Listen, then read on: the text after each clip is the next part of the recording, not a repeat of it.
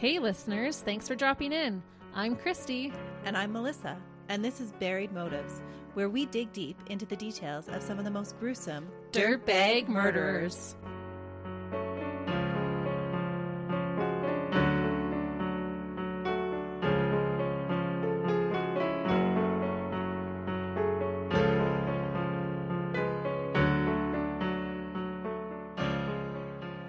Hey listeners! Welcome back to Buried Motives. We're so glad you're joining us for another week. Or if this is your first time, welcome! Yeah, we love getting new listeners, and we appreciate the ones that have been around the block with us for a little while. We're going to see how today goes for recording.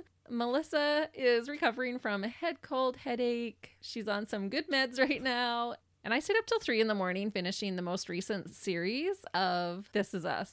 You watched the new season. I did. And I was like, I'm only going to watch one episode. And how many of us tell ourselves that lie? How many times? So bad for you, Christy. I know. There was 3 episodes left I had in the season, and I started to cry. And then I was like, well, that's it. I'm just finishing it now. It was so good. I haven't watched it yet. I do love that show, though. Yeah, nothing like a good cry. At 3 a.m. At 3 a.m. It's a whole cathartic moment when you watch that show. It's true. The writers are really good for it. They are really good. That's one of the few shows where the first 10 minutes watching it, I was immediately hooked. I was like, I love this show already. Yeah, I think I was the same way. Mm-hmm. But today we're going to talk about murder, Christy. Not shows that make you cry. No, that's true. This is a whole nother reason for wanting to cry. Because I have a serial killer for us today. And I'm going to preface this case with a few things pertaining to his killings, which we will be discussing throughout the episode. First, he managed to get away with murder for over 3 decades. Ooh. Second, he actually went to the authorities years before he was finally stopped, asking them for help. And they didn't help him. Not the way that he needed to be. I believe he was a murderer who really didn't originally want to be one. So much so that he actually asked for help. He said, I have these urges. I need help. Oh, that is super interesting. Mm-hmm. Third, he was a missionary killer, meaning he wanted to eliminate a certain type of person.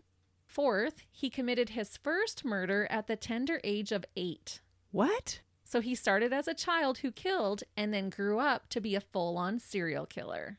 Was the murder as a child? Was it out of necessity? Was it self-defense? Was it retaliation for something that somebody did to him? Tell me, Christy. The latter. We'll get to it, though. And one last thing, our 5th point would be that some of his motivation to kill stemmed from his first given name. What? His parents should have listened more closely to the Johnny Cash song, A Boy Named Sue. They named him Sue? No, but close. Oh. And I'm just joking when I say that because the song, A Boy Named Sue, was written years after our murderer was born. But his name would cause him some childhood trauma, amongst other things that also caused him trauma. Ooh. I was able to find court documents, newspaper articles, and university case studies about our dirtbag, as well as a lot of information written by author Michael Newton, who spent weeks interviewing the killer about his crimes and then wrote a book titled Silent Rage about this case.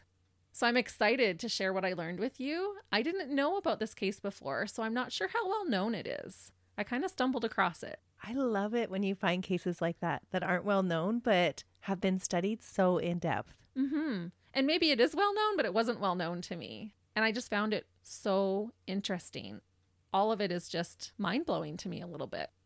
Carroll Edward Cole was born on May 9th, 1938. Coincidentally, in the case involving Karla Homolka that I recently covered, her father's name was also Carroll, but spelt in a less feminine way. Homolka's was Karel versus the more feminine Carroll, which is the Carroll that we're going to be talking about. Later in life, Carroll Cole would go by Edward, Eddie, or Ed, but grew up being called Carroll. So we're not talking about a boy named Sue, but we're talking about a boy named Carroll. Carroll was born in Sioux City, Iowa. What I found interesting about Sioux City is that it is so close to where Iowa meets Nebraska as well as South Dakota. If I searched it correctly in maps, Sioux City is only a 9-minute drive to the Nebraska border and an 8-minute drive to the South Dakota border. And so that completes our geography lesson for the day. I just found that really interesting. Interestingly, none of Carroll's killings occurred in any of these states. He killed in California, Nevada, Oklahoma, Texas, and Wyoming, more of the southern states. So he got around. Carroll was born to his father, Laverne, and his mother, Vesta. He had an older brother, who I believe his name was Richard, but I only found that in one report, and a younger sister, making him the middle child. And I'll just add in here that Carroll might have had more sisters born after Carroll had grown up, according to one source that I found, but he grew up with it being just the 3 of them. I couldn't confirm that he had more sisters later. Bonus children? Yeah. Carroll's little sister was born the year after he was, and soon afterward, his family moved to California for his father's work. His father, Laverne, worked in a shipyard. Soon after moving, in 1939, World War II broke out, and Laverne left his young family to fight for their country in the war. Unfortunately, this meant that Laverne would not be home when Carroll would experience the trauma that would later trigger him into killing. Laverne was gone for years, and his wife Vesta grew lonely. She was raising her 3 young children by herself, which I can't imagine was easy. But that being said, we don't really feel sorry for Vesta when we learn what she does. When Carroll was 5 years old, in 1943, Vesta took him on an outing with her. They went to an apartment building, and once there, Vesta left him alone in the apartment's dirty foyer. It is reported that he was left with strangers, but I'm not sure if they were people that Vesta knew or just other people that happened to come and go from the building. Either way, super scary for a 5-year-old child. And so random, it seems. Yeah. So she would bring him with her and just left him in the foyer. And this happened repetitively. It did. While her young son waited for her, Vesta got her itch scratched by many drunken soldiers. When she was done, she took Carroll home and inflicted physical punishments on him, which included twisting his arms. While doing this, she threatened him with worse if he ever snitched and told his dad. And she was just doing this to get her itch scratched? She wasn't doing this for money or... She could have. There could have been money that was exchanging hands because it said multiple drunken soldiers. Yeah. And why bring your kid then? Why bring him and then threaten him? Well, why bring him just to leave him alone in the lobby? Why not just leave him alone at home? Yeah, exactly. That's bizarre. Mm-hmm. Because then you wouldn't have to abuse him after. Yeah. I think she enjoyed it, to be honest. Oh. Unfortunately, this scenario of taking Carroll with her while she had extramarital affairs with other men and then gave him a beating for it afterwards would loop on repeat for quite some time. Carroll later said that the punishment would increasingly get worse the longer his mom slept with other men. So like the same man? Multiple men. Oh, okay. So as time went on, the abuse got worse. Yeah. Vesta was an alcoholic, which would have made Carroll's childhood even harder. I'm not sure if she developed her drinking problem while Laverne was serving in the army or if she already had it prior to his departure. When the war ended in 1945, Vesta's affair stopped and her severe punishments for Carroll lessened, but didn't stop completely. Allegedly, she was on his case all the time and almost watched and wait for the opportunity to pounce on him with a punishment. Was she like this with the other kids too? Not that I could find. Oh, so bizarre. What about him just set her off? I don't know, to be honest. I read in a few reports that she would also emotionally and mentally torment her son, to the point of forcing him to dress up as a girl and then tease him about having a girl's name. What? What a dirtbag. It's like, you gave him that name. Yeah. Vesta clearly missed the memo about being a safe place for her children. Someone who your children can come to for help, love, and protection, not someone they need protecting from. And I don't know if she did it when she was, super drunk, like thought it was funny to dress him up as a girl and tease him about his name. But not cool, Vesta. Yeah, that's a dirtbag move. Mm-hmm. And that's why I said we don't feel sorry for Vesta in this story at all. Oh. And like I mentioned, I wasn't able to find out if Vesta treated all her children this way or if she just had it out for her son, Carroll. Maybe she just saw something in him that triggered her. Vesta kept her son home an extra year before enrolling him in school. He started grade 1 at the age of 7. Why? I don't know. If she doesn't want him around and seeing what she's doing, why not send him to school on time? Or maybe she likes having him around to pick on. That's disturbing. Those are some unique family dynamics. Definitely. When people complain about being the middle child, well, at least you don't have it as bad, hopefully, as Carroll did as the middle child in this family. Yeah, that's true. Unfortunately, school would not be the reprieve from his bully mother that one would hope it would be. Not with a name like Carroll. Nope. The kids at school teased Carroll relentlessly for having a quote-unquote girl's name. This was extremely upsetting to Carroll and would often make him cry. I assume it just reiterated to him all the mean things he had already heard from his own mom. It would be a total trigger. Carroll said, quote, "The kids made quite a thing of taunting me. I felt the animosity, withdrawing more and more into myself." Until he erupts and kills one of them. Mm-hmm. Carroll admitted that one day, while hiding underneath the porch at home, he blacked out, and when he awoke, he discovered that he had strangled the family's puppy to death. What?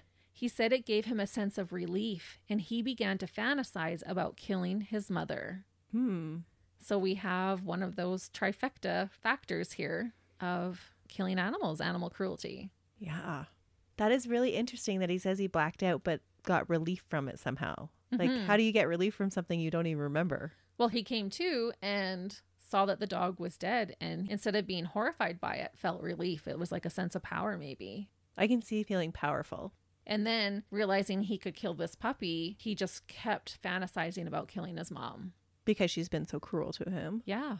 And even that says a lot at that young age, because as children, even when they're terribly abused, most of them still express love and they're just yearning for that acceptance from that parent. Yeah, it's not to seek revenge on them. Right. By the age of 8, just as you guessed, Carroll would reach his breaking point and take his anger out on his first victim, a boy his age named Dwayne. Carroll said Dwayne was a boy who teased him non-stop. It was summer of 1946 when a group of boys decided that they would all go to the harbor to swim. The Coles were living in Richmond, California, and the boys headed to Richmond's yacht harbor to cool off from the summer sun in the water. Carroll and Dwayne were both included in this group of kids who had decided to go swimming. As they approached the water, Dwayne couldn't resist teasing Carroll. He turned to Carroll and he said, quote, "How does it feel to have a girl's name, Carroll?" Carroll got in the water and waited for a moment when he and Dwayne were alone. Dwayne crouched near a log and then jumped up holding his nose and landed in the water. Carroll scurried over to where Dwayne had just entered the water, and before he could surface, Carroll placed his legs on either side of Dwayne's neck and squeezed them together so Dwayne could not surface for air. Carroll stood there with his hand gripped against a log for leverage, drowning Dwayne without anyone being the wiser. Oh, wow. Mm-hmm. So not even in a rage, like in the middle of a fight and he just took it too far. He purposely planned to kill him. He did, yeah.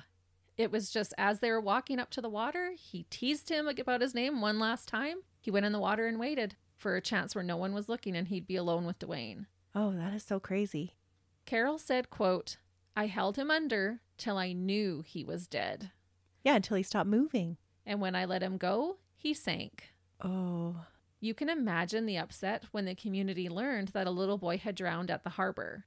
Police ruled it an accident, but Carroll stayed worried that he was going to get caught for a long time afterward. He said, quote, "I was afraid of the police, with reason, as I thought, but there was no remorse about Dwayne. I hated him. I was glad I stood up for myself." He also said about the incident, quote, "I was primed. I had made the mental commitment I was going to get even with my mother, and things just built up and became an obsession." So after he committed that murder, that's when he developed the obsession. Because he recognized he had the power. Yeah. And that's why he's meaning I was primed. Yeah. And he felt no remorse over Dwayne.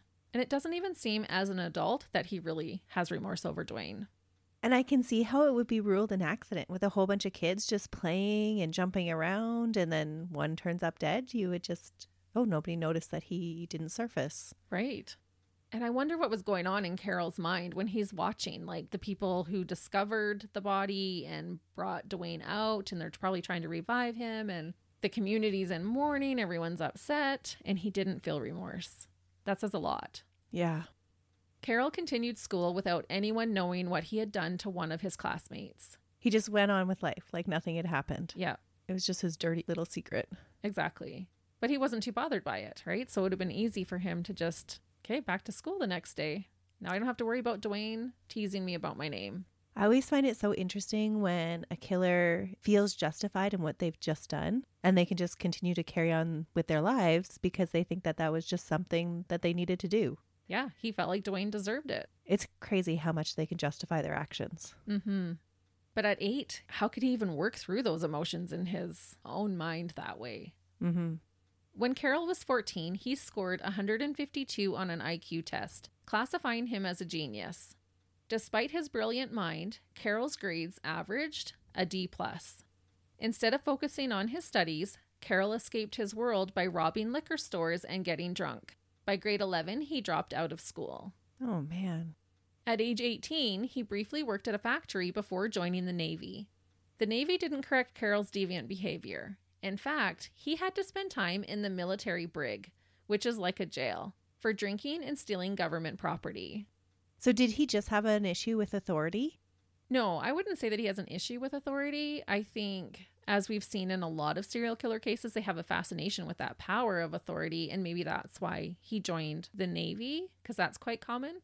But no, I think he was just escaping with drinking and stealing, all of that kind of stuff. He had developed some crutches. He has an issue with his mom, who had so much control over his younger life, that I'm wondering if that's why he's getting into trouble at school all the time. That's why he got in trouble in the military, is because it would have been authority figures kind of laying out those guidelines and rules, and he would have pushed back, right? But you think it was all because of his alcohol and drug use. I would say so more, but it could have been. Like, that's definitely a possibility that it could have been that. I just don't see that, like, once he gets out of his adolescence, I don't really see that as a pattern. Okay. It's more the substance abuse then. I think so. And just that escape, right? Like, I think kids act up for attention, that kind of thing. Like you said, having some control over his life. But I don't think it's that I have a problem with authoritative figures, because he later goes to the police asking them for help. Oh, yeah. Okay. 2 years later, at the age of 20, he would be dishonorably discharged from the Navy when he was arrested in San Diego for burglary and auto theft. When he returned home, Vesta happily threw his failures in his face repeatedly. Oh, of course she would. Carroll worked odd jobs and had multiple petty theft charges over the next couple of years. On June 1st, 1960, at the age of 22, Carroll headed out to the community's Lover's Lane, a place that young couples would go to make out. He went there alone? While at Lover's Lane, Carroll approached 2 different couples and attacked them with a hammer. What is it with these dirtbags attacking people when they're making out? I know. So creepy. Be careful where you make out, everybody. We talked about that in my Valentine's Day case. Well, and in the Derek Todd Lee case. Yeah, it's true. Later that same month, on June 28th, Carroll was convicted of assault with a deadly weapon and was sentenced to 30 days on the county work farm. And from what I understand, this is like a prison, but instead of sitting in a cell, the inmates are forced to work on a farm every day. I'm not sure if this still happens in the US, but it is illegal in some countries. At this point in his life, Carroll was consumed by his dark thoughts. In January of 1961, Carroll flagged down a patrolling police car in Richmond and told the officer that he had strong urges to rape and strangle women. This was a loud cry for help, in my opinion, and the point in this case where things should have gone differently. So wait, he's just doing his work and he flags down an officer and like, help me, I want to strangle and rape women? Yes. This was, I think, after his community work was done, after that sentence was done. He just was getting so consumed. Like, it was all he could think about, basically, was, I want to strangle and rape women.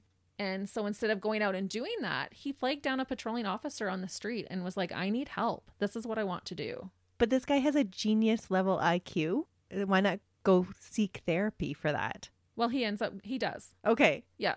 But this is where it starts. He's just like, I have to go turn myself in. I have to go to a policeman because this is what I want to do. Okay. Which, how many dirtbags will do that? Yeah, it's true. It doesn't happen a lot. No. Well, it rarely happens. I don't know if I've ever heard of that happening before they start killing. Because of his intelligence, I think Carroll was self-aware enough to realize that his urges were wrong, and he didn't necessarily want to act on them. So much so that he basically turned himself in to the police. So what did they do about it? The officer suggested to Carroll that he just admit himself into a mental hospital. And did he do that? He did. So, okay. Yeah, Carroll did.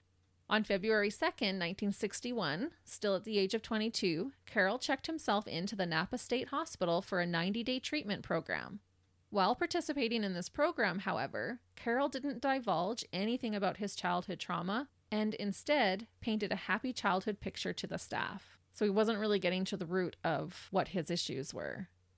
or letting them know that he had murdered somebody before. Exactly. They probably would have taken him a little bit more seriously had he divulged those things. True. But if I had a man coming to our treatment center saying, I want to strangle and rape women, I would take that pretty seriously. You would think. Yeah. But now they're saying like, oh, well, he has no risk factors. Well, they're just saying he had a good childhood. Mm-hmm. While at the hospital, Carroll was diagnosed with antisocial sociopath personality disturbance. I'm not sure how I feel about this diagnosis. If I'm understanding it correctly, it would mean that he has no regard for right or wrong or other people. But maybe it had a different definition in the early 60s when mental health medicine was still in its infancy. They also stated that Carroll had sadistic, abnormal sexual tendencies. Reportedly, some of the staff also felt like he was a possible sexual psychopath. That was a lot to digest. Yeah. Did he act out these sexual desires other places, like before he starts to rape and murder women? No, at this point, he had not acted on them. And that's where I'm saying I'm not sure if I agree with that diagnosis, because he obviously at this point did have a regard for right or wrong and other people, or he wouldn't have gone to the police and to the mental health hospital for help. Right. Or were those tendencies one of the reasons he's attacking people in Lover's Lane? Oh, it probably was. But he hadn't raped and strangled anybody. Not yet. Not yet. And I felt like this was such an interesting part of this case because he has these really strong urges and he's not really wanting to do it. If he was wanting to do it, he'd go do it. Yeah. He's asking for help.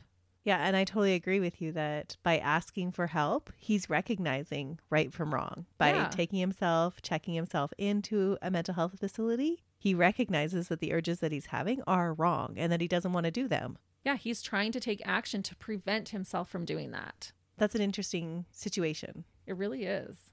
Carroll was released at the end of March with the recommendation that he continue outside psychiatric treatment or admit himself into the Atascadero State Hospital, which he never did.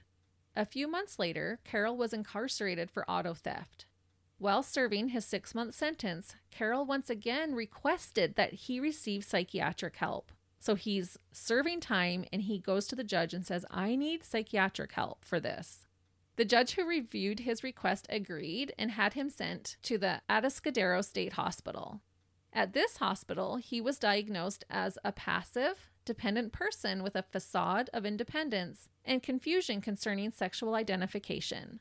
What? The doctor there said his test results were, quote, very puzzling and contradictory. Hence my, what? I know. And it's just so unfortunate. Like now this is twice he's put out a cry for help. And even to approach a judge and say, I need help with these urges that I'm having. He's going right to the top. He's going to a judge and asking for help. And didn't they pull up his previous file having just been in a mental health facility? Oh, I'm sure they would have.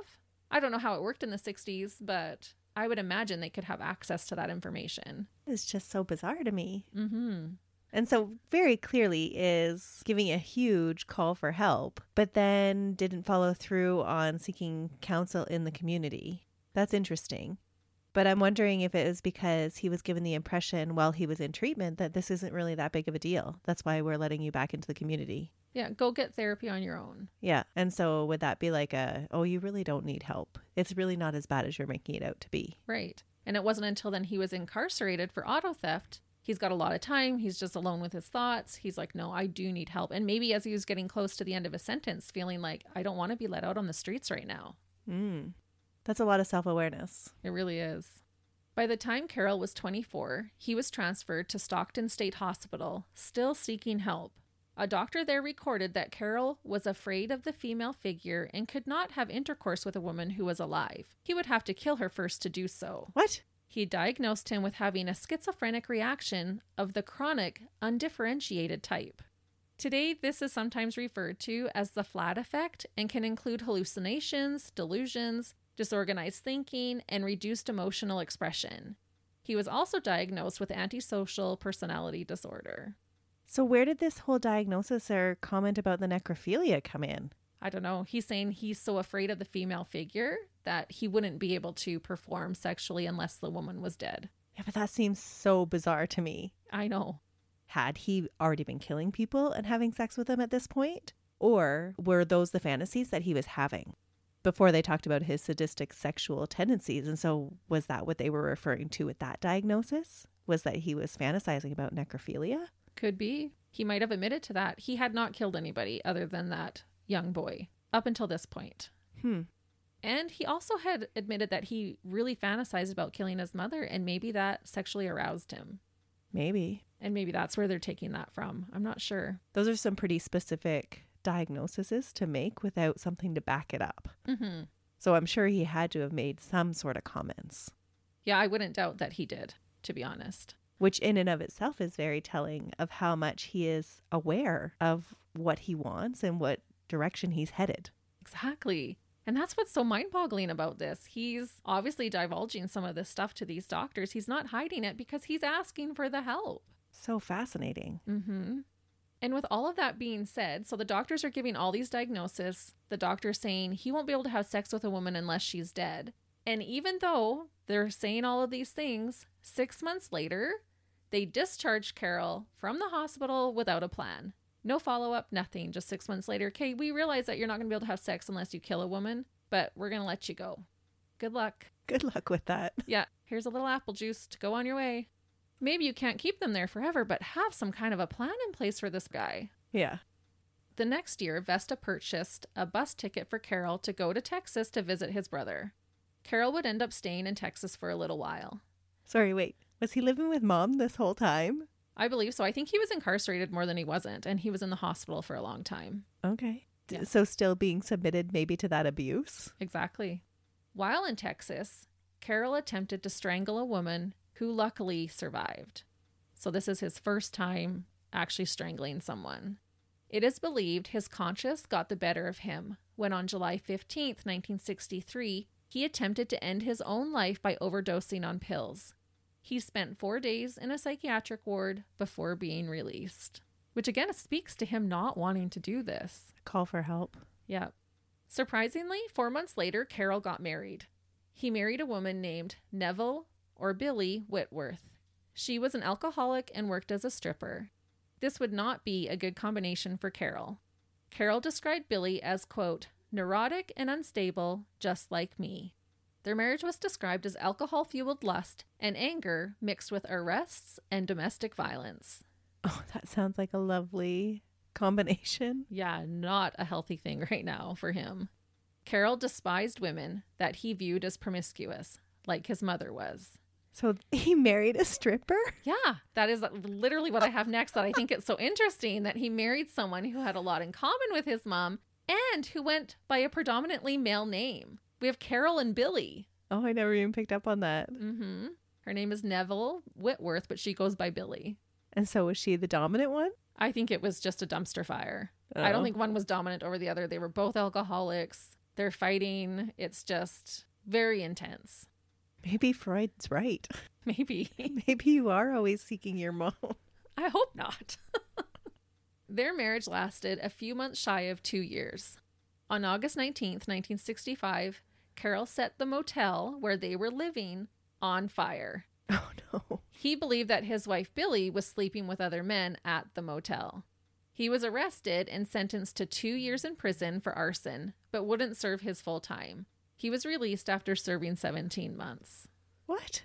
After that, Carroll drifted from place to place and continued to rack up his criminal record. I'm not even mentioning all of it.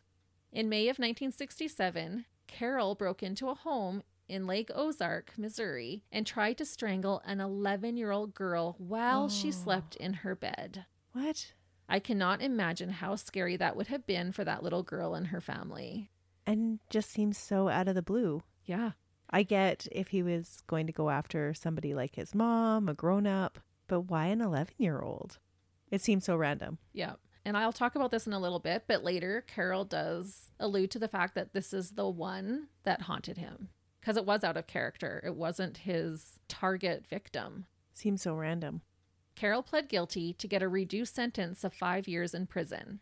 However, as we see so often in serial killer cases, he was released on parole just 3 years later. And interestingly, Carroll later admitted in an interview that even he felt like a sentence of only 5 years for what he did wasn't enough. It wasn't enough to traumatize an 11-year-old.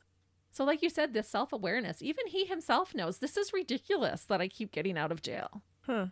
He continued to drift from state to state and attempted twice more to strangle 2 different women, who both thankfully survived. On September 19th, 1970, Carroll again walked into a police station, this time in Nevada, and surrendered himself, telling the officers that he was fighting an urge to kill women. What? He's going again.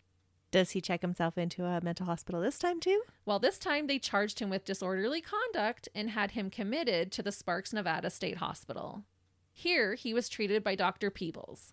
So Dr. Peebles diagnosed Carroll with antisocial personality, alcoholism, and a compulsion to strangle and rape attractive women. Sounds like what he's been telling everybody so far. Mm-hmm. It seems like even we could have come up with that diagnosis. Yep. But, and this is why I left in Dr. Peebles' name, because I can't believe that this is what he says later. And this is a tipping point for Carroll. For some wild reason, Dr. Peebles later recanted his diagnosis of Carroll. He's like, no, that was wrong. Instead, he stated that Carroll was just highly manipulative and used his criminal record and threats of violence as a way to acquire shelter when he was out of money. He basically called Carroll's bluff, implied he was abusing the system, discharged him, and sent him on his merry way on a bus back to California. Did that happen to coincide with when their beds were full? I don't know. But this would ultimately be a decision with deadly consequences. That is wild.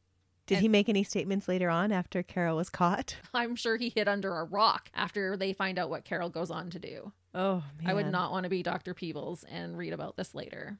That's brutal. Carroll himself admitted that at this point, he was worse than ever. And after this happened, he had basically given up on seeking help. He said, quote, "My urges were stronger than ever, but I wasn't concerned about it anymore.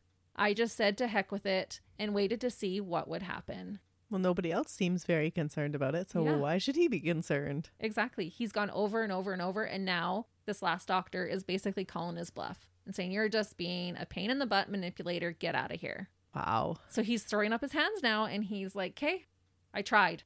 And he really did. How many times did he try? That is insane.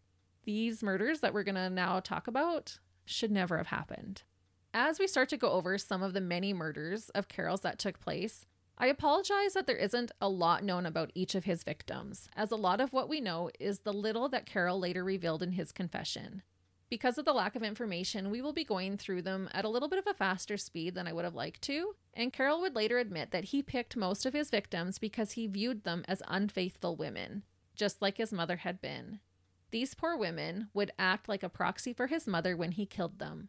It doesn't necessarily mean that they were promiscuous women, just that Carroll viewed them as such. So this is how he's going to get his revenge on his mom. Yep. And I also want to note that the timeline was a little wonky from account to account, but I did my best to put them in the correct order. The important part is that each of these women did fall victim to Carroll and his sadistic ways. And could have been prevented. Mm-hmm. On May 7th, 1971, Carroll picked up a 39-year-old woman named Essie L. Buck from a tavern in San Diego. I'm assuming his deviant urge to kill a woman became more than he could handle when he decided to end Essie's life. While still inside his car, Carroll strangled Essie to death. After ending her life, he placed her body in the trunk of his car. Carroll then proceeded to drive around with Essie in his trunk for 2 days before discarding her naked body on May 9th, the day of his 33rd birthday. Oh. About killing Essie, Carroll said, quote, "I felt nothing. Not elation, guilt, or any of the feelings thought to appease someone like me. Just cold nothing." Interesting. Mm-hmm. So not any sense of relief, like when he killed the puppy? Yep, no remorse. Nothing. Just nothing. No elation, like, oh, he finally did it? No. Oh, that is not what I would expect. No, me either. And so why does he go on to kill again then? Well, the urge hasn't gone away. He still has that urge, and maybe he continues to seek that feeling of elation or relief or whatever it would be. But it didn't do it for him. No, it didn't. But he's going to still seek that. Huh. Because only 2 weeks after discarding Essie, Carroll met a woman named Wilma and strangled her to death as well. This time, he buried her body just outside of San Ysidro in a wooded area. Her remains would never be found. Only a week later, he strangled and killed a third woman. Her identity is still unknown. Clearly, Carroll was escalating. And it just goes to show the lack of remorse when he can't even remember their names. Oh, Absolutely. He doesn't even give it a second thought. He's No. like, whatever, it was just some girl. Mm-hmm. He might not have even asked that one her name. Wow. And the other one, all he knew was she was Wilma. That was it. Yeah. Shortly after killing the third woman, Carroll was arrested for theft and drunk driving. He was sent to prison, but was released 9 months later in March of 1972. After being released, Carroll drove to San Ysidro and picked up 2 unsuspecting women. They had been drinking together in a bar until Carroll convinced them to go a few miles outside of town with him to continue drinking. And this is how he was determining if they're promiscuous or not, if they were willing to go with him? It varies from situation to situation. Okay. He murdered one of them with a hammer and strangled the other. Oh, a hammer. Yeah, you know that I hate the thought of a hammer. Oh. He said when one of the women went to relieve herself, he took that opportunity to kill the other one. And then when that first lady returned from going pee, he killed her too. And I assume this is why he used the hammer, to make it a quicker experience so she was for sure dead before the other woman returned from going to the bathroom. Huh. Targeting 2 women at the same time suggests to me that he was growing in confidence. He buried both women in the desert, and neither one of them were ever found or identified. So by this time, is he starting to feel anything after he kills them? Like any elation or any relief? He doesn't really speak to that yet. Huh. You're going to have a lot of huhs. I know, it's a wild case. It's totally a sidetrack. Is it because your husband's a carpenter that you fear the hammer so much? Maybe. I don't know. The hammer really scares me. Yeah. See, and mine's the axe. Like that firefighter axe that has both sides. That one's freaky. We might be onto something here. Do we secretly fear our husbands? Those tools could actually be used against us. Ooh. Do you keep one under your bed? No, I should. Yeah. Forget the baseball bat. Yeah. I need one in my car too. I think I did have one in my car for a while, right by the door. So I could just grab it if I needed to. Because honestly, like you could break a bone with one swing. Like you can do so much damage with a hammer. Yeah, but you'd have to get pretty close. Like at least with a baseball bat, you're a good, 2 feet away from somebody. True. I saw a video where they said if you have a bat by your door, to put a sock over it. Because what will happen a lot if you go to hit someone with a bat, they can grab it and then get the bat away from you, especially a woman versus a man. So if you have a sock on the end of the bat, when they go to grab the bat, you can pull it out and they're left with the sock and then you just smack them as hard as you can. That's a good idea. Yeah. So if you have a bat as a form of protection, put a sock on it. Self-defense lessons by Melissa and Christy. Yep.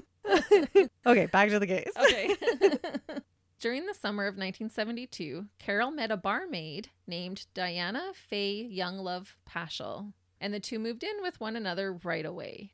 A year later, Carroll and Diana were married, despite both having multiple affairs on the other. They were both alcoholics and often fought. Carroll would allegedly go off on his own for days at a time without Diana. It is believed that he was murdering more women during these days away. I'm so confused with this guy. So he's picking these really volatile relationships. Yeah. Why the need for a relationship if it's so volatile? Well, he gets married 3 times. He just can't be fulfilled in any way then, hey? No. A year after being married, Carroll and Diana moved from San Diego to Las Vegas to try and start fresh with their relationship. They're like, maybe we just need a change of scenery. And I'm curious, with all of his relationships, so he had that one psychiatrist that said he wouldn't be able to really reach climax without the woman being dead. But obviously he goes on to have 3 marriages, so... Oh, yeah. And it sounds, even just by the reports of other women and stuff in the cases, that there was no problem there. Huh. So that diagnosis was not correct. He could perform sexually. Yeah. Moving to Vegas, however, would not be the fresh start that they had hoped. And both of them, unsurprisingly, did continue to step out on one another. In Las Vegas, Carroll shockingly got a job transporting coins from the local airport to various casinos. I don't know how he got that job. With his criminal record? Yeah. That sounds so odd. Right? And I'm sure you can imagine how well this worked out for his employers. I assume they did not do a background check on Carroll. Staying true to being a murderous thief, Carroll succumbed to the temptation and stole an entire shipment of coins. To avoid being caught, he fled to Wyoming and left his wife Diana behind in Las Vegas. How do you offload that much money in coins? I don't know. I don't think he was too worried about it, but he had, think how much money. Coins add up. Mm-hmm. A whole truckload of coins, that was a lot.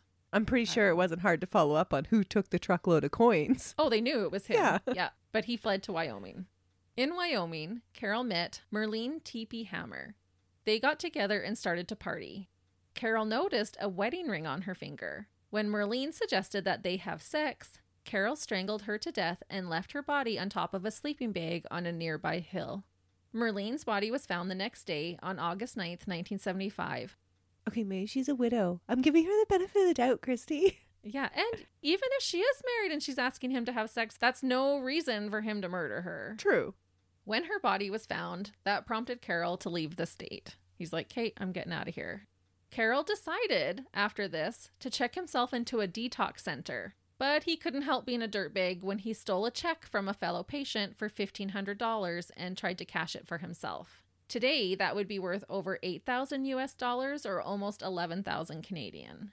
The next year, he was charged with mail theft and was released on bail. Carroll tried to jump bail and flee, but was captured and slapped with more charges, like unlawful flight. He was sentenced to 1 year in prison. I believe while he was incarcerated, police discovered the body of a 26-year-old sex worker named Kathleen Bloom. She too had been strangled to death and was one of Carroll's victims. Carroll dumped her body in a stranger's backyard. She was discovered on May 14th, 1977. After being released, he was charged with auto theft in Las Vegas, but was let out on bail. Carroll took advantage of his freedom and took off to Oklahoma City. The night before Thanksgiving in 1977, Carroll agreed to hook up with a woman he met at a topless bar. When he woke in the morning, Carroll claimed that he discovered the woman dead in his bathtub. Oh, so he's not even remembering now. This one is the one that he says he doesn't remember. And this one's really horrific. He said both of her feet and her dismembered right arm were in his fridge, and that a steak cut out of her buttocks muscle was sitting in a pan on his stove. No. There was also a plate on the table with cooked meat on it. He said he had no recollection of what happened, but he used kitchen knives and a hacksaw to finish cutting up her remains. He placed the parts in garbage bags and threw them in the city dump. Carroll said about this, quote, "Somewhere in the middle of our making love, the booze kicked in or else my mind went blank. I can't say which. That day was something else." So he does remember, or he doesn't remember at all? He remembers waking up and seeing her body partially dismembered. And so we don't know if he consumed any of her or not. Just that's what had happened. But he had blacked out even as a kid. In 1978, Carroll spent another 6 months in jail, but was released with 3 years of probation. Part of his probation was that he had to have full-time employment and attend an alcoholic rehabilitation program. We have said it before, but why do people like Carroll continue to get chance after chance when it comes to the law? They didn't know that he was murdering women yet, but his rap sheet was growing immensely, and he had openly admitted his murderous urges. Yeah, that is always so bizarre to me. Yeah, he just keeps getting slapped with these little sentences, and then they let him out early. He goes on probation, breaks that, gets another little light sentence. He's fleeing from state to state and getting away with it. Is it possible that because he's going state to state that they don't know about his previous convictions and that's why they're giving him little slaps on the wrist? Could be. It's not the age of technology where they're sharing all of that information state to state yet. Right. And this is the 70s, so that could have been part of it. You're right. Okay.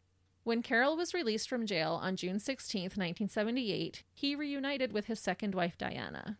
He continued to break the law in his parole agreement, but was allowed to go free after paying a $2,000 bond. I wonder how that conversation went. Oh, sorry for, ditching you. Right? But yeah, they reunited. She was willing to get back together. On August 27th of 1979, Carroll met a 39-year-old woman named Bonnie Sue O'Neill. They spent the evening having sex at the appliance shop where he worked. In the morning, Carroll claimed that Bonnie told him she had to call her husband. Oh, no. This admission of infidelity was enough of a trigger to cause Carroll to strangle her. He viewed her to be just like his mother. He placed her clothing in a garbage can behind the building that they were in and dumped her body out in the back. Just out back of where he works. Mm-hmm. So not even trying to hide it at all. No, I think subconsciously he's wanting to get caught. I think he's breaking the law. He's doing all these things. He's tried to turn himself in. I think even if this part now is subconsciously, I think he's wanting it. He's wanting them to find out what he's doing. Less than a month later, Carroll murdered his wife, Diana. Oh, that's surprising. I know. She was 35 years old at the time. After killing her, he wrapped her body in blankets and stuffed her in their closet. And just left her there. Yep, Okay, this one's going to lead right to him. it does. 8 days later, a neighbor saw Carroll digging what looked like a grave in the crawl space under his house. The neighbor called the police. Police came to investigate and found Diana's body in the closet. In some mind-blowing scenario, police didn't think that Carroll murdered his wife. What? The husband's always the first suspect. I know. And her death was ruled an accidental alcohol poisoning. Her blood alcohol levels were tested and they were 4 times the legal limit. So then, knowing that, did Carroll make up a story and try to cover up his tracks and say, yeah, she drank herself to death and then I wrapped her in the blankets? I don't know what story, but whatever story he told them, they ate it up. Which is so fascinating to me, because why not cop to that murder and get the help that you need then? Then you'll be locked away. Right. He didn't. That is so bizarre. They just saw her tox report and went with it. So they didn't find any ligature marks around her neck? No, and we're going to talk about that. He masters his craft to where there's not marks left on their neck. Ooh. After getting away with murder again, Carroll went back to Vegas and began driving a truck for a religious charity. He would pick up donations of secondhand items like clothing. And did he steal from that truck too? Not that I heard of, but maybe if he found a pair of pants he liked, he probably took them. On November 3rd, 1979, he killed 50-year-old Marie Cushman inside the Kabash Hotel. Her body was found by the hotel maid. Unfortunately, eyewitnesses described 2 suspects for this murder, neither one of them resembling Carroll's appearance. Oh. And I thought, he's getting so brash right now. Like, he's just leaving her in the hotel, not even trying to cover it up. He murdered his wife and left her in the closet and was not considered a suspect. Like, no wonder he's brazen. Yeah, he's probably feeling pretty invincible right now. The following month, on December 16th, Carroll married one of his co-workers and decided to take her on a honeymoon. So this is now his 3rd marriage. I want to know how he's talking all these women into marrying him. Right? Well, he's really smart. He's probably got it figured out. Well, and one of the psychologists' report did say he was manipulative. True. Apparently, he continued to have sex with women he would pick up at the bars. I feel like this is so ironic given how he felt so strongly about his mother's infidelities, but had no problem committing those same infidelities. Yeah, he's a huge hypocrite. Totally. While on their honeymoon, he was picked up for not having a valid driver's license. When the police ran his name, they saw all his parole violations, and he was sent to the Medical Center for Federal Prisoners. Less than a year later, though, on October 4th, 1980, he was released and sent back to Dallas, Texas. By the end of the next month, Carroll killed 3 more women. Oh, man, there's so many times they could have caught him. Yeah, it's almost like he has a reserved cell at all the jails, right? For how many times he's gone. On November 12th, police discovered the body of 32-year-old Wanda Faye Roberts. She was found on Bryan Street with her clothing removed from the waist down. Her shirt had been torn open, and she had clear bruises around her neck caused by strangulation. And this is where I was going to put in that apparently it was quite rare for Carroll to leave any bruises on his victims. Like I said, at this point, he had mastered his craft. He could strangle them without leaving bruises. So how is he doing it? I don't know. But Wanda did have bruises. Wanda's pants were found 20 feet away in a well-treed area. Drag marks and abrasions to her body suggested that she had been dragged across the dirt and gravel after she was killed and stripped. She was not sexually assaulted, but did have a high amount of alcohol in her blood. When police questioned staff at the nearby bars, they were able to determine that Wanda had been a regular at one of the bars and was seen leaving with a guy named Eddie, Carroll's nickname based on his middle name, which was Edward. Police now had a name, but the name Eddie didn't link Carroll to the murder. 18 days later, police would finally catch Carroll in the act. What? Late at night, on November 30th, Sally Thompson's 2 sons arrived at her apartment. They were bringing a girlfriend over to meet their mom. When they got to her house, they could tell that she was home. Lights were on, and they could hear the TV. However, she didn't answer the door. When they managed to get inside the house, they saw Carroll standing there. He stunk of whiskey and seemed disoriented. The 2 sons found their mother dead on the floor beside the couch. Her jeans and underwear were pulled down around her ankles. Frightened, the boys ran to a neighbor's house to call the police. When the police arrived, Carroll went with them without a fight. He appeared extremely intoxicated. Carroll later admitted that he sometimes hardly remembered his killings because of how much he had to drink. When questioned about Sally's death, Carroll told police that he had met her at a bar, they agreed to go back to her place for sex, and then as they were undressing, she just collapsed. So he's lying. Yeah. No signs of violence, though, were found on her body, and police suspected that she died of either a drug or alcohol overdose and released Carroll. Her death was ruled as indeterminate. And again, this is an opportunity that he's turned himself in so many times before, saying that I'm going to do this, I'm going to do this. He has the opportunity again to turn himself in and say, yeah, I did it, and not to lie. No, and he chose to lie. Yeah. It's pretty bewildering. The next day, Detective Robinson, who had been at the scene of the crime, decided to review Sally's file. It was then that he realized that Carroll's middle name was Edward and could be shortened to Eddie. He also discovered that Carroll was living in a halfway house for paroled felons, and that this halfway house was close to the spot where Wanda was murdered. The detective then pulled his criminal record and decided he needed to bring Carroll back in for questioning.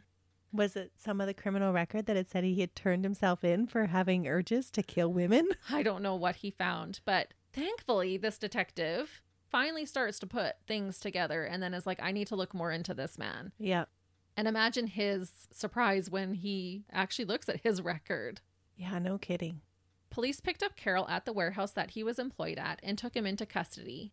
Carroll maintained his story about Sally's death and admitted to police that he knew Wanda and did fight with her the night she died, but denied having anything to do with it. Because that one they know was a murder. There was that bruising on her neck. Mm-hmm. During this interview, Detective Robinson got called away because of a shooting that involved another officer. Police said that Carroll seemed disappointed that Robinson was about to leave. So he decided to just start confessing to murder. Oh, no. He's like, seriously, you're going to leave? Like, okay, let me tell you. He's just so tired of nobody listening to his story. Yeah, and basically like, do I honestly have to do your guys' job for you? I believe he was just done and was likely as shocked as well about not ever getting caught or held responsible for his actions. He could just tell an easy little lie. Like, oh no, we were about to have sex and she collapsed. And they're like, okay, yeah, that sounds about right. See ya. And he's even probably thinking like, seriously? Except if he was really feeling that way, why wouldn't he just admit it in the first place? Was that his big cathartic moment? Was getting caught? That's what he was after? I don't know. He talks a lot about not really having much feeling, being indifferent to it. And so kind of like, well, and he had said he was kind of giving up getting help. So I'll just keep doing it so you guys figure it out. And it wasn't really a big cathartic moment. He was just like, you're getting called away on another call. Like, let's just get this done and over with. He was just done. I think he was just done. So bizarre, though. Right? Carroll started to give details about a woman he had murdered. As he got further into the story, police realized that he wasn't talking about Sally or Wanda's murders. This was another one that they had no idea about. Oh, could you imagine the police coming to that realization? Yeah, checking their notes like, wait, what? Looking at each other like, oh my gosh, this is a third murder he's talking about.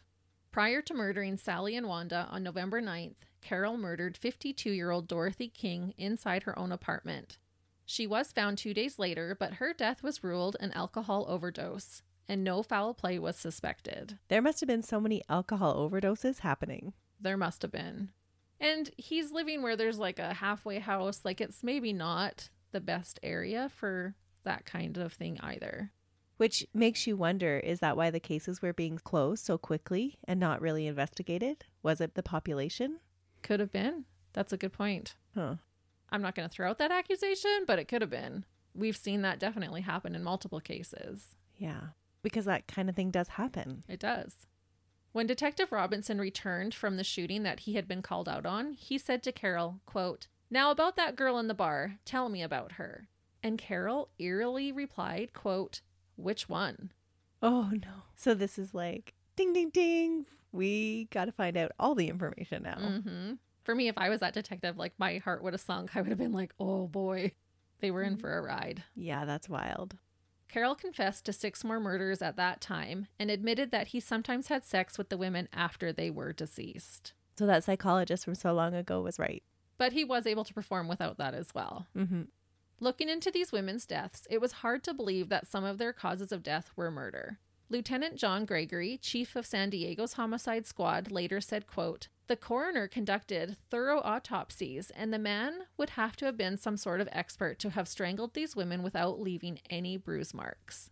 Carroll was examined by psychiatrists in Dallas and was deemed competent to stand trial. He had a 3-day trial starting on April 6, 1981 in Dallas. During his trial, he finally told about his abusive childhood and admitted that he killed the women as a way to kill his mother. Carroll was convicted of 3 counts of murder and was sentenced to life imprisonment. Apparently, they felt like his confession about the woman he claimed to have cannibalized was a lie, and was because he tended to grossly exaggerate. So he stretched the truth. That's what they're believing, but I don't know why he would lie. He's been truthful about all of his other victims. After 2 years of being incarcerated in Huntsville, Texas State Prison, Carroll made a plan to try and escape. He stole food dye to try and dye his uniform a different color, and had stockpiled Tabasco sauce to put on his shoes to throw any tracking dogs off his scent. Allegedly, the night before his planned escape, Carroll was injured in an accident at the prison woodshop and was transferred to a new facility. Oh, man. The night before. Thank goodness. Yeah. In January of 1984, Carroll received a letter from California informing him that his mother had passed away. People commented that Carroll changed after receiving this news. He just wasn't the same. He was happier or sadder? They did not say, just that he was never the same. The next month, on February 15th, Nevada announced their formal intent to extradite Carroll and try him on capital murder charges for his killings in Las Vegas. Carroll didn't fight the extradition and was sent to Nevada on April 9th. He was allegedly ready to die. He was probably hoping for it. Yeah, I think he was at this point after his escape attempt was botched. He's like, hey, I'm done. Once in Nevada, he was examined by 3 different psychiatrists and all deemed him fit to stand trial. On August 16th, Carroll pled guilty to 2 counts of first-degree murder. Carroll's legal team tried to object, saying that Carroll was trying to commit legal suicide and was therefore undermining the court. Carroll stated, quote, I believe in capital punishment. There is nothing good about me. A 3-panel judge agreed. Carroll was found guilty of first-degree murder for Marie Cushman and Kathleen Bloom. He was given the death penalty for the murder of Marie, but because Nevada did not have the death penalty in 1977, when Kathleen was murdered, he could not be given a death sentence for her murder. I wonder how many times that defense has been tried. I haven't heard that one before. And a side note about his trial, officers from San Diego, Las Vegas, Dallas, Missouri, and Wyoming attended the trial and testified to confirm that Carroll was a serial killer. And when Carroll testified, he reminded the judge that he would be eligible for parole in Texas in about 5 years, and if he wasn't released, he would escape. The part about his parole coming up in 5 years was actually false, but Carroll was clearly wanting to be found guilty. When he received the death penalty, Carroll thanked the judge. In a final interview, he was asked why he wouldn't fight for his life, and Carroll said, quote, I just don't care to. He also admitted that he thought he deserved to die because of his crimes. Anti-death penalty campaigners tried to fight his death sentence, but Carroll protested. Altogether, Carroll officially confessed to at least 13 murders, but it is believed that he confessed to and killed up to 35 people. Wow. And I believe it probably was higher than 13. From what you've told us, it does sound like it could be higher. In true dirtbag fashion, Carroll didn't really admit to feeling any remorse and said that if he was given the opportunity, he would kill again. He said, quote, I was drunk, but that's still not an excuse. I was in my right mind, I knew exactly what I was doing, and I'm not sorry for what I did, and I have no remorse. This has been a very frightening experience for me because I know that I would kill again and everything like this. And it seems anymore no woman is safe with me. So it sounds like he believes that this is just the way he is. This is how he was born, or this is how he was made, and he had no ability to change it. Right. And I think he felt justified in finally doing it because he had tried so hard to get the help to stop it from happening. In that final interview that I was talking about, he was asked, do you feel sorry? And he's like, yeah, I do. And that's when he said that he felt the most remorseful about the attack he made on the 11-year-old girl. But he never explained why he chose her or why he attacked her. No, he just said he felt bad because he basically ruined her life. Yeah. That's not a quote of what he said, but basically that's what he was saying. And she was a child, so that was the only one that he really felt sorry for. Carroll was transferred from Las Vegas prison to Nevada State Prison in Carson City on November 6, 1984 to await death. The next morning after his transfer, the prison announced that the death chamber that had been out of service because of a gas leak was fixed and ready to go. The state legislators had voted to switch to lethal injection in 1983, saving $20,000 to repair the gas. Carroll was given December 6 as his death date, 1 month after arriving at the Carson City prison. So he gets there, and the very next day they're like, guess what? Our death chamber is working. Which it sounds like he would have been happy about. I think so. Which just seems so wrong, to make the murderer happy. I know. I think he just wanted to be put out of his misery. Mm-hmm. Because this was an internal struggle that he obviously had. While he waited, Carroll wrote an autobiography. He also gave permission for a Las Vegas neurosurgeon to study his brain after he was dead to see if they could figure out why he was so violent. And unfortunately, I couldn't find out any information about that study or if it even happened. But I think we should be studying more brains like this. Carroll spent his final hours writing letters, watching TV, reading, and playing cards with the prison chaplain. He made a final confession and took communion. Apparently, he had converted to the Catholic religion while incarcerated. His last meal consisted of fried shrimp, clam chowder, French fries, and a tossed salad with French dressing. For dessert, he ate cookies and candy. Prior to entering the death chamber, Carroll was given 2 injections of Valium, the second one just 10 minutes prior to entering. Wearing blue denim, a short-sleeved blue prison shirt, and tennis shoes without laces, Carroll entered the death chamber at 1:43 a.m. on December 6, 1985. He was observed as being calm and offered no final statement. With all the Valium, I'm not surprised. That's true. He had expressed earlier that he was ready to go, but was worried about experiencing any pain. At 2:05 a.m., he was lifted onto a table by 4 guards and secured to the table. He then had needles inserted into both of his arms. He did not seem to panic, but reportedly blinked repeatedly at a quickened pace. The warden gave the signal, and the triple drug lethal concoction was injected into Carroll's bloodstream. He convulsed 2 minutes later. He coughed and gasped for breath. His chest heaved and his head slowly arched back and then stopped. His lips and eyes were slightly opened. He was officially pronounced dead 3 minutes later. The entire ordeal took 5 minutes. He was the first man to die of lethal injection in the state of Nevada. None of his family attended the execution. Prior to his death, when asked if he was nervous about being the first to be executed in the state of Nevada by lethal injection because it might hurt, he said, quote, "If I said I wasn't concerned about that, I'd be lying. Because everyone wants to go the easiest, most comfortable way." Yeah, I'm sure his victims did too. That's exactly what I wrote. I'm sure your victims wanted to go that way too. That kind of thing always just gets under my skin when they say stuff like that. Well, it's just so ironic that he was concerned about feeling pain in his final moments, and yet that's what he inflicted on his victims. Right. And didn't feel any remorse about it. Nope. I'm sure being strangled to death was not a nice way to go. No. But it was because it was the first prisoner to be executed that way. They didn't really know how he was going to react. Sounds like it went pretty textbook, though. It did. I will end with one last quote by Carroll. He said, quote, "I think my crimes deserve the death penalty. Why prolong a despicable person's life who acted as judge, jury, and executioner to the people he murdered without regard to the victim? I know I'll kill again if I get out of prison. No woman is safe with me. I'm a danger to society." And that is the case of a man who felt no remorse, yet was conflicted about his desire to kill women he felt were like his cheating mother. The incredibly dangerous dirtbag who repeatedly kept being released to prey on more victims, a monster failed by the system, Carroll Edward Cole.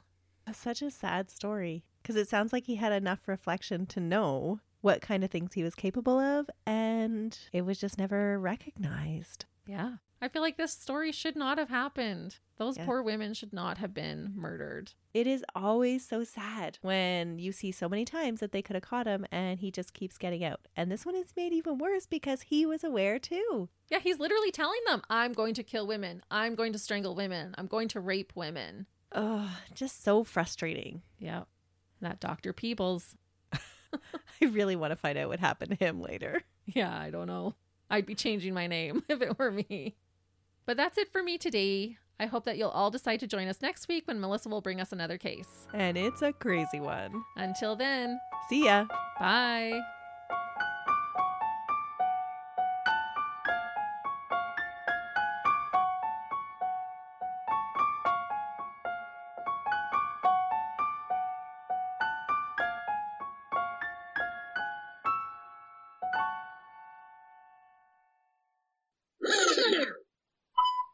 I got finished talking. Yeah. No, I got to finish eating. And then I got to talk. Hopefully we get it right this time. There's got to be at least one time that we get it right, right? Think faster, Melissa. Think faster. Carroll was boned. Well, that would explain his first murder. I'm just trying to avoid getting myself into trouble here. Atascadero. Into the Atascadero. And sent him to the Atascadero.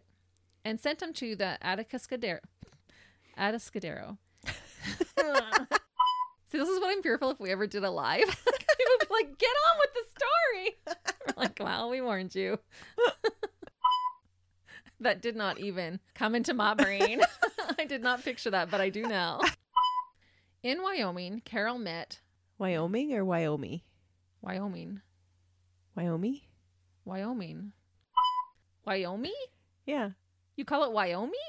Yeah. Okay. I don't know. I've never heard it Wyoming. It just sounds weird to me. And I've never heard it Wyoming. Oh, you're right. Obviously. Honey, do we need to take a break? Now I have to try and say Wyoming without laughing.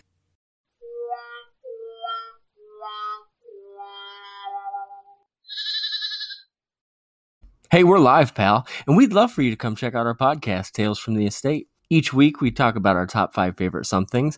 My beautiful wife, Caitlin, likes to share all sorts of random facts. Yeah? Did you know that cows have accents? We did now. But we also review all sorts of snacks and other great things. And so if you love everything random, I think you'd enjoy Tales from the Estate. So come check us out. Yeah. Okay, thanks. Bye.